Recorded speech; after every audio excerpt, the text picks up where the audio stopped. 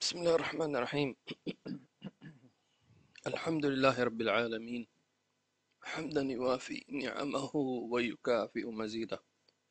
الحمد لله حمدا حتى يبلغ الحمد منتهى، وأشهد أن لا إله إلا الله وحده لا شريك له، وأشهد أن سيدنا محمدا عبده ورسوله الصفي المجتبى من ولد عدنان صلى الله عليه وعلى آله وصحبه وسلم. السلام عليكم ورحمة الله وبركاته. في دروسنا في كتاب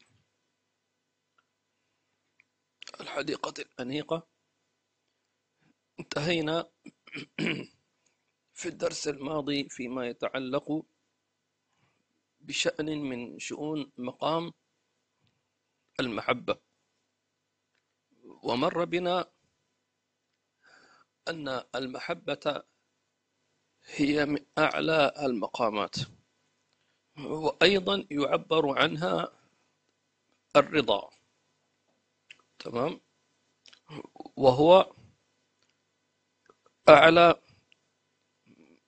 منازل تزكية النفس، بمعنى أن النفس البشرية تترقى وتتزكى من نفس أمارة إلى نفس لوامة إلى نفس مطمئنة، طيب، ثم كاملة وملهمة، ثم راضية ومرضية. طيب، فهذه المرتبة المرضية، وهي كما يقال أيضا كما ذكرنا المحبة، وهي مقام كبير عظيم أن تصل أيها العبد إلى أن الله عز وجل يعطيك ليرضيك.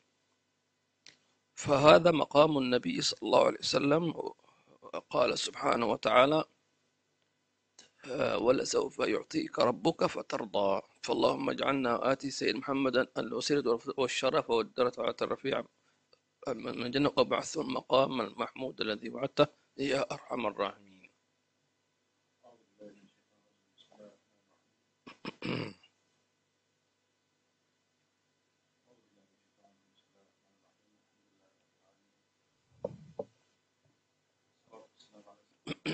في الدرس الماضي مر بنا أن الله إذا أحب عبدا نادى جبريل،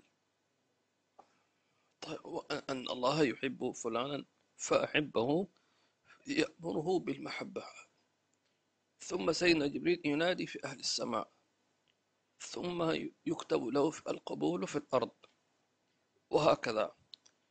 أيضا ذكرنا في الدرس الماضي أن علامة محبة الله لك أو من علامتها، قلنا إيش؟ كيف تعرف أن الله يحبك؟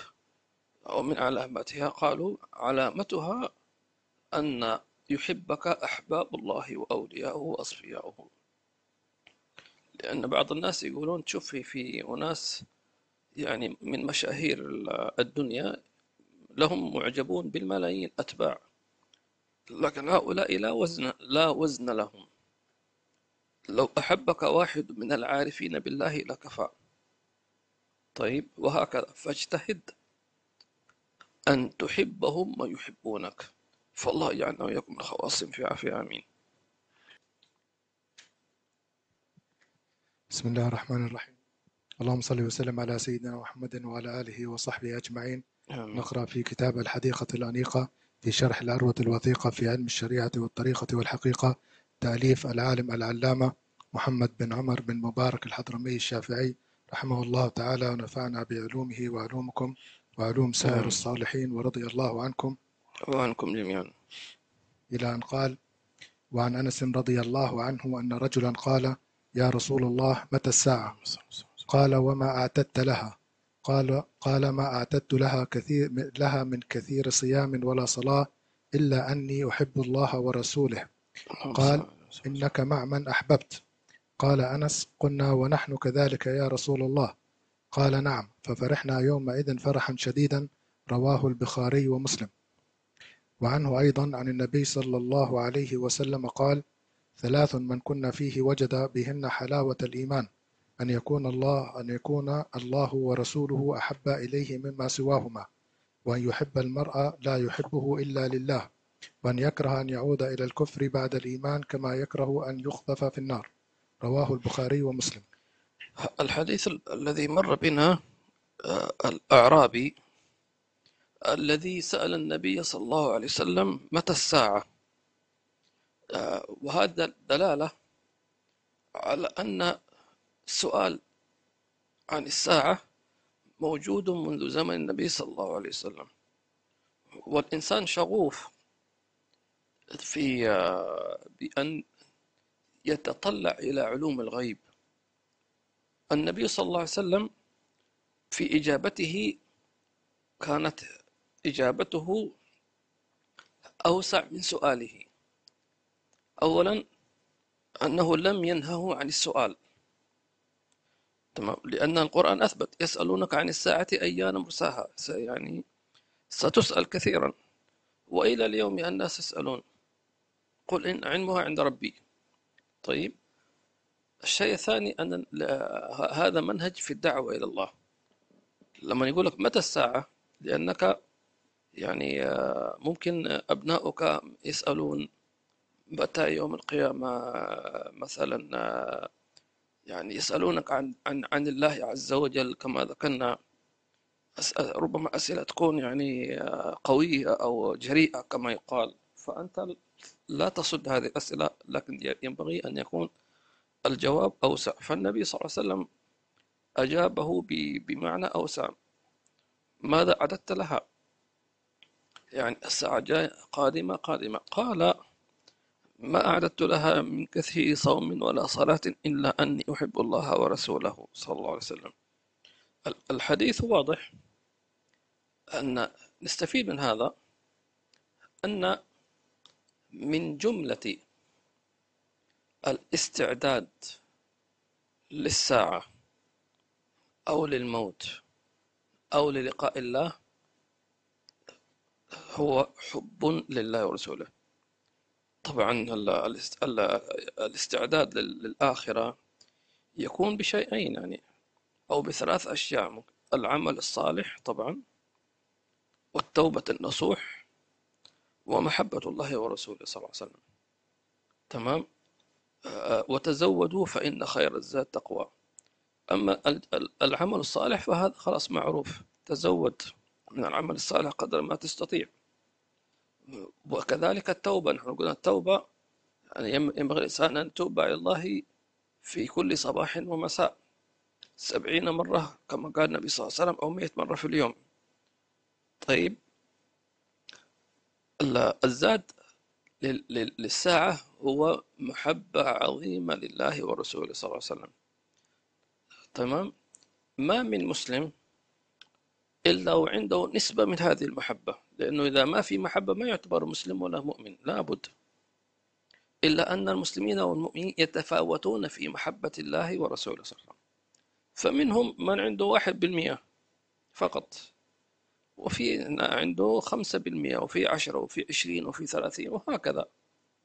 فالناس متفاوتون، وعلى قدر نسبة محبتك لله ورسوله يكون استعدادك للدار الآخرة. ومن ها هنا نعلم أن محبة الله ورسوله هي عبارة عن معنى باطني في القلب يترجمها جزء من العمل. تمام. يترجمها جزء. ليش قلنا جزء؟ لأنه ممكن إنسان يقع في معصية والعياذ بالله عز وجل، لكن هل وقوع المعصية تنفي كمال المحبة؟ لا، وإنما تنفي جزءا من المحبة، تنقصها، لكن لا تنفيها تماما. وإلا لو كان المعصية يعني تلغي المحبة بالكامل لكان ما يوجد أحد، لأنه من منا معصوم إلا غير الأنبياء والملائكة. كل بني آدم خطأ. لو قلنا الواحد لو أذنب ذنب خلاص أنت صفر محبة وصفر كذا، لا، تنقص. تمام. والذي تنقص المحبة ليس على قدر المعصية فقط، بل على حال قلبك في المعصية. تمام. لأن النبي صلى الله عليه وسلم قال الندم توبة. فلذلك الإنسان إذا وقع في المعصية لا يفرح بها والعياذ بالله عز وجل، ولا يجهر بها. لماذا؟ النبي صلى الله عليه وسلم قال كل قال في الحديث آه،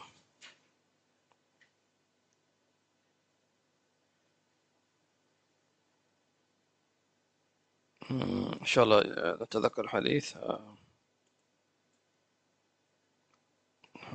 عموما النبي صلى الله عليه وسلم آه، ذكر لنا في كلامه عليه الصلاة والسلام أن كل بني آدم خطاء، لم يقل عاصي. في فرق كبير. ليش؟ لأن الخطأ معناه وقع بدون قصد. يعني ينبغي أن يكون المؤمن هكذا، إذا وقع منه شيء مخالف يكون على سبيل الخطأ وليس على سبيل التعمد. فلو تعمد المعصية صارت هذه يقال هذا إنسان عصى الله عز وجل أو أذنب ذنبا. لكن إذا أخطأ تمام فيقال أخطأ خطيئة. فلذلك جعل الله عز وجل الأعمال الصالحة تكفر الخطايا، مكفرات الخطايا هذه التي ربما أنت لم تكن منتبها لها. كل بني آدم خطاء وخير خطائين التوابون. شوف كلمة خطائين معناها كثير خطأ، ويقابل كثير خطأ كثير إيش؟ التوبة. توابون. ما ينفع تكون خطاء وتائب، لابد تكون تواب. تمام. تواب، كثير توبة، كثير رجوع الله سبحانه وتعالى. أسأل الله عز وجل أن يجعلنا وإياكم من التوابين ويجعلنا وإياكم من المتطهرين في خير وعافية. في قلنا الحديث كل أمتي معافى إلا المجاهرين. تمام. والمجاهرين اللي هم يحدث الناس بما فعل ولو لشخص واحد، فهذا لا يدخل في عفو الله. وقيل معافى أي من الكوارث وغير ذلك إلا المجاهرين والعياذ بالله تبارك. والآن الناس يجاهرون يعني بوسائل التواصل الاجتماعي، وينشر يعني معاصيه، أو هو يعصي، يسب ويشتم ويغتاب علنا أمام الناس والعياذ بالله تبارك وتعالى. هذا خلاص، يعني حتى لو أراد أن يتوب كيف يتوب؟ يعني يحتاج إلى جهد أن يتوب الله سبحانه وتعالى. فالله يتوب علينا توبة نصوح. آمين. في الحديث إلا أني أحب الله ورسوله صلى الله عليه وسلم.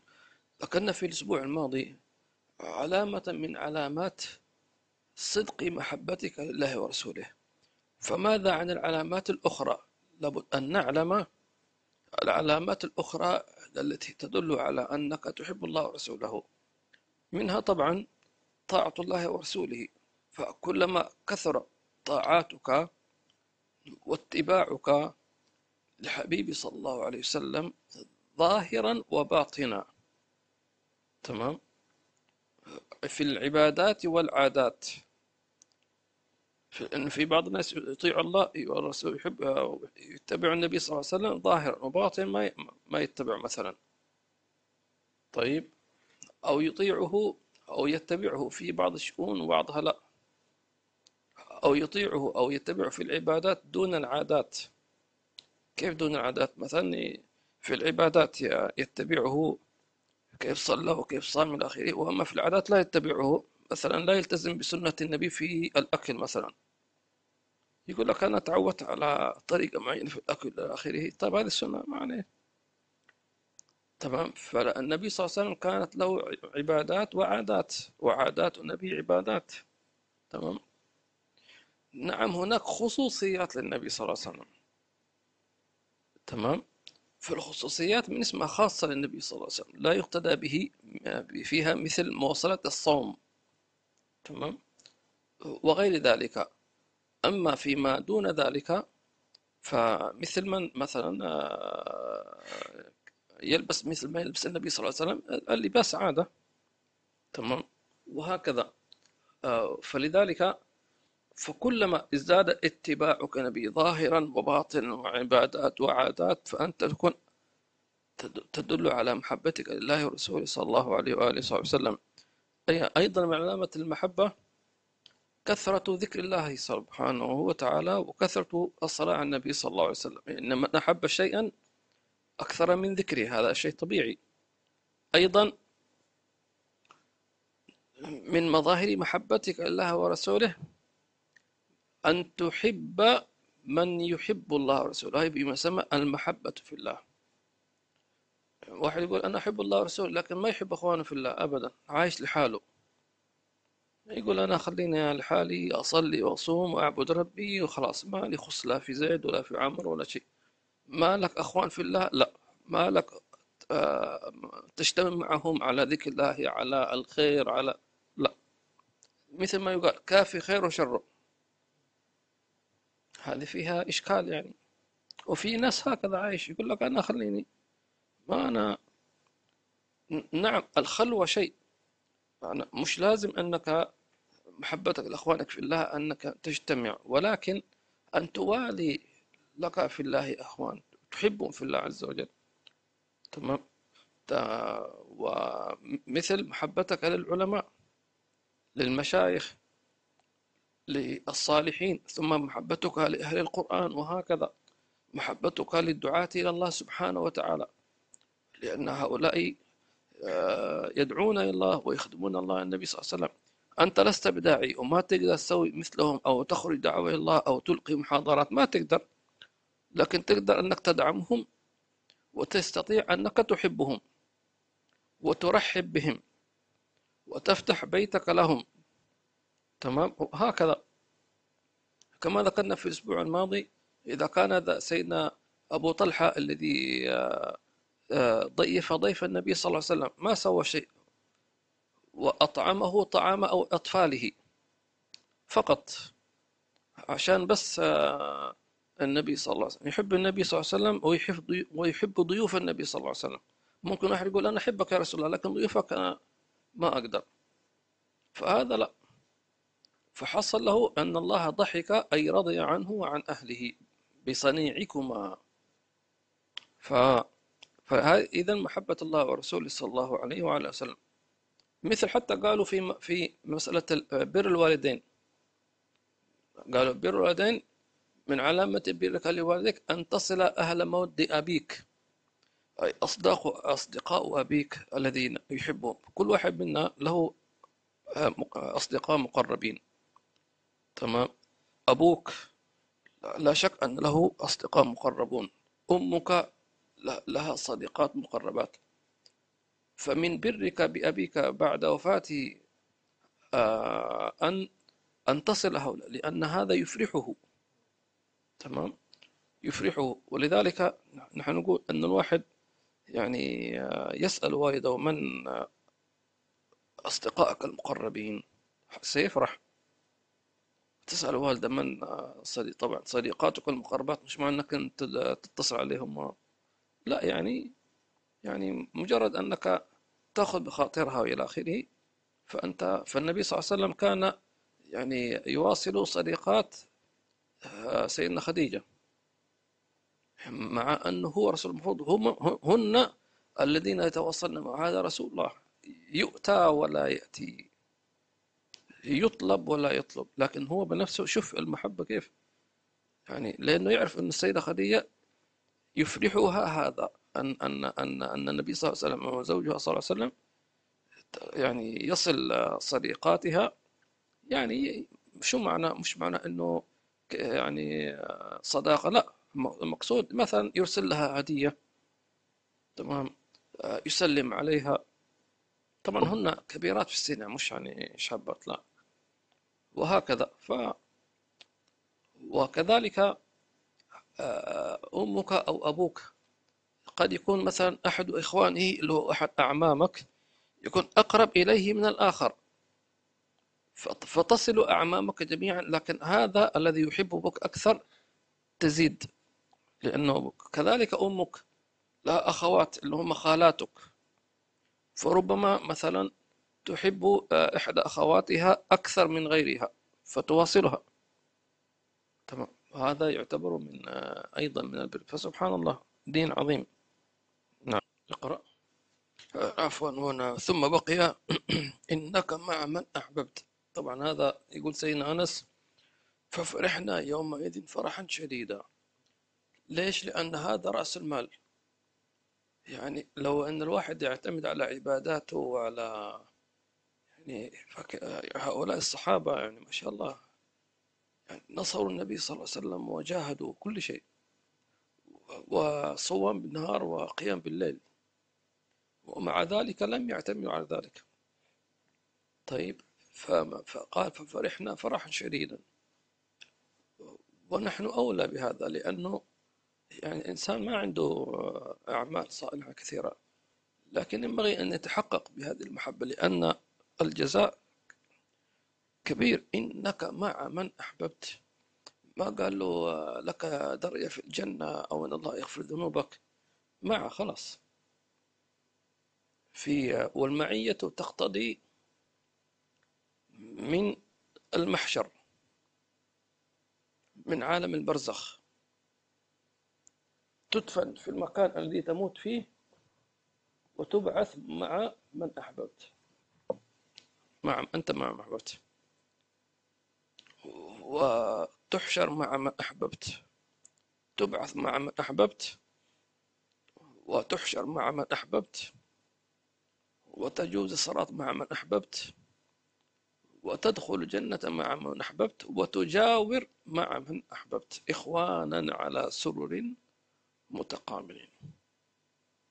شو تريد أكثر من هذا؟ ولذلك اختر لك من تحبهم.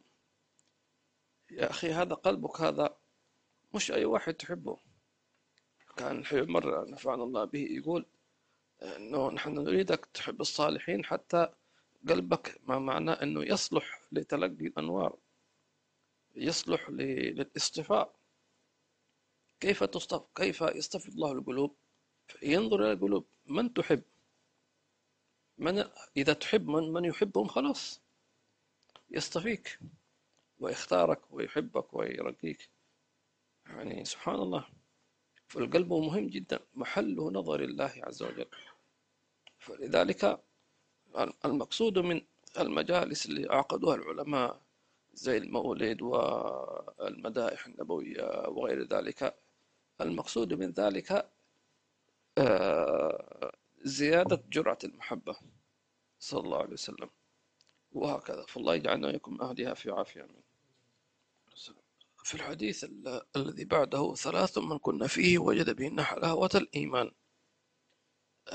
والمقصود أو من المعاني ليس كل مؤمن يذوق حلاوة إيمانه، كثيرين ما شاء الله مسلمين ومؤمنين، ولكن من منهم يذوق حلاوة الإيمان؟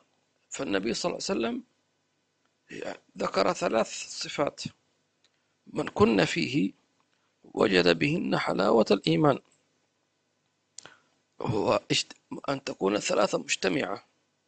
تمام، لأن النبي قال من كن فيه أي مجتمعات، أن يكون الله ورسوله أحب إليه مما سواهما، وهذا ذكرناه قالوا مما سواهما حتى من يعني أغلى شيء عندك، حتى من مقعدك من الجنة. تمام، أحب إليك من أبيك وأمك وأولادك وزوجتك والناس أجمعين. طيب، وأن يحب المرء لا يحبه إلا لله، وهذه احنا قلنا علامة من علامات محبتك الله رسوله أن تحب في الله. قال صلى الله عليه وسلم في حديث آخر من أوثق عرى الإيمان الحب في الله والبغض في الله، أوثقها أقواها. تمام، ولا تحبه إلا لله. لا لدنيا ولا لغرض ولا لمصلحة ولا أي شيء، وأن يكره أن يعود إلى الكفر بعد الإيمان كما يكره أن يقذف في النار. وقالوا مثلها أن يكره أن يعود إلى المعصية.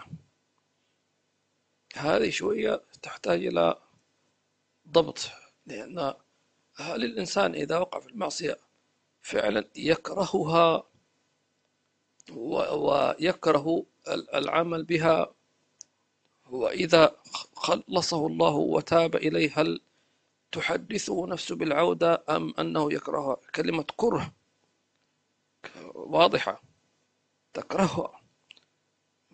وأقرب مثال للكره كما تكره الرائحة الخبيثة. ما في واحد يستمتع بالرائحة الخبيثة. ممكن واحد يشوف منظر يعني يكرهه، ولكن ممكن يستمر، يعني مثلا حروب وكذا، هذه مناظر طبعا يكرهها أي إنسان، ولكن في بعض عادي يشوف مناظر قتل وكذا إلى آخره وإجرام. لكن أن تكره أن تعود إلى المعصية من قلبك، هذه هي محك ومهمة جدا. ولذلك فمن كان منا لا زال قلبه يقول لك أنا قلبي أشعر أنه يعني مش صادق في التوبة أو مش صادق في كل معصية، فادعو الله. قالوا إذا صعب عليك أمر يعني أن تترك معصية أو أنك تركتها ظاهرا ولكن قلبك معلق بها، شو تسوي؟ قال تشتكي قلبك إلى الله. مثل واحد يؤذيك تشتكي، تقدم شكوى فلان يؤذيني. أنت الحين تؤذى من النفس، تمام، نفسك هذا، فاشتكي نفسك إلى الله. أشكو إليك وأبكي من شؤم ظلمي وإفكي وسوء فعلي وتركي وشهوة الجيل والقال وحب دنيا ذميمة يا ويح نفس الغوية. هذا الإمام حداد. تمام. اللهم إني أشكو إليك ضعف قوتي، النبي صلى الله عليه وسلم. وهكذا اعترف، قول يا رب أنا تبت من المعصية الفلانية ولكن قلبي لا زال معلق يا رب. بعدين تقول اللهم كره إلي الكفر والفسوق والعصيان،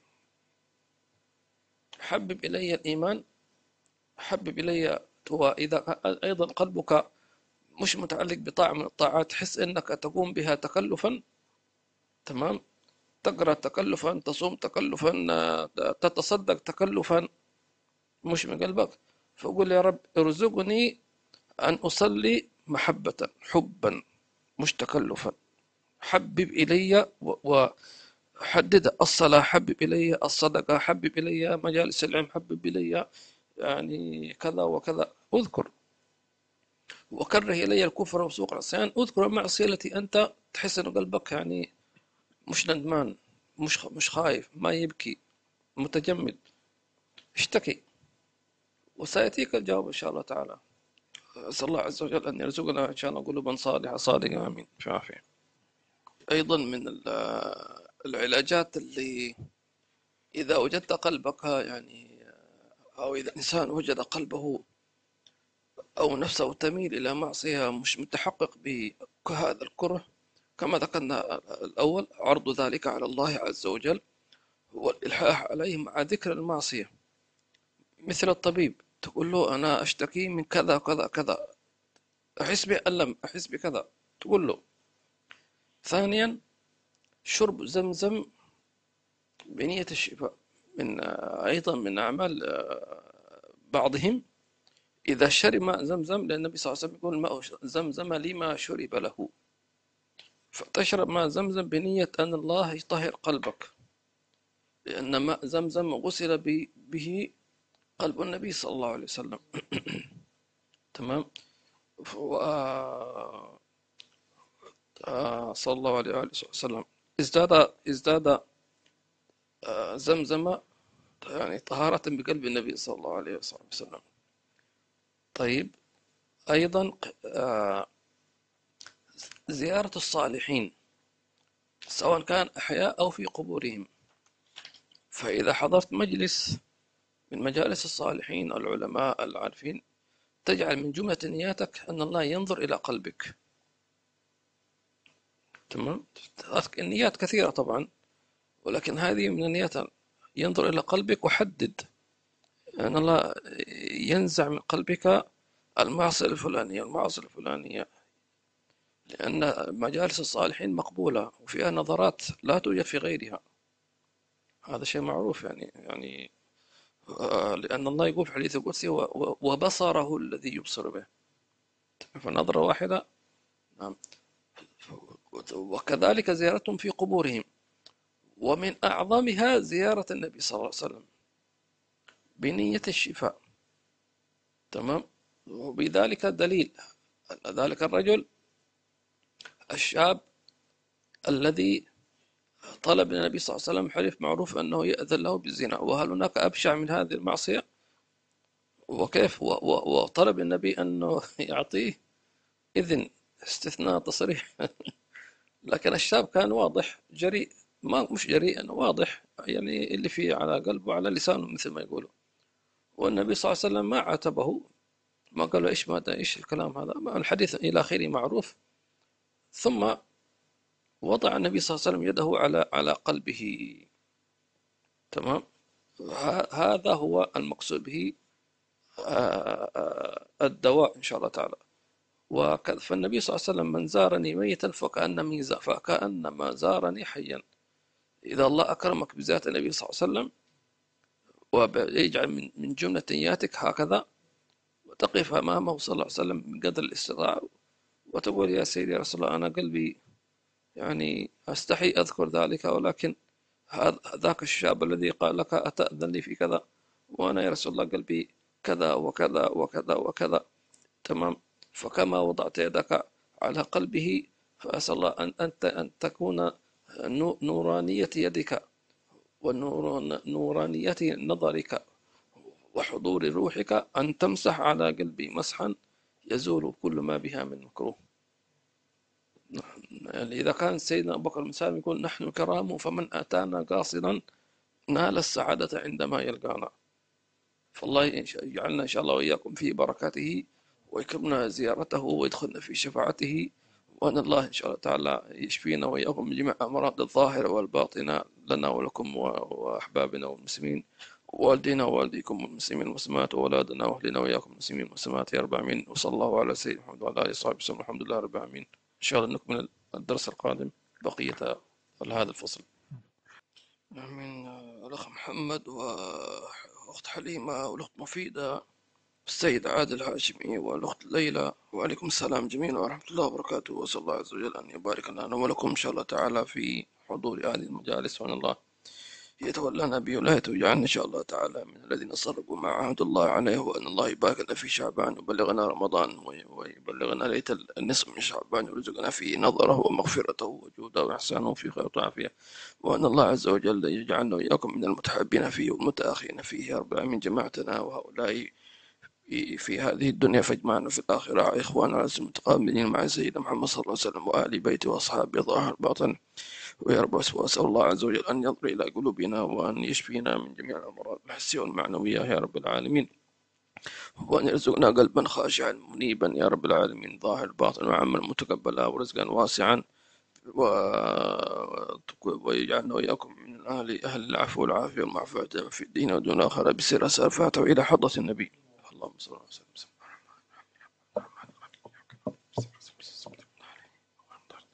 سبحانك اللهم وبحمدك، أشهد أن لا إله إلا أنت، نستغفرك.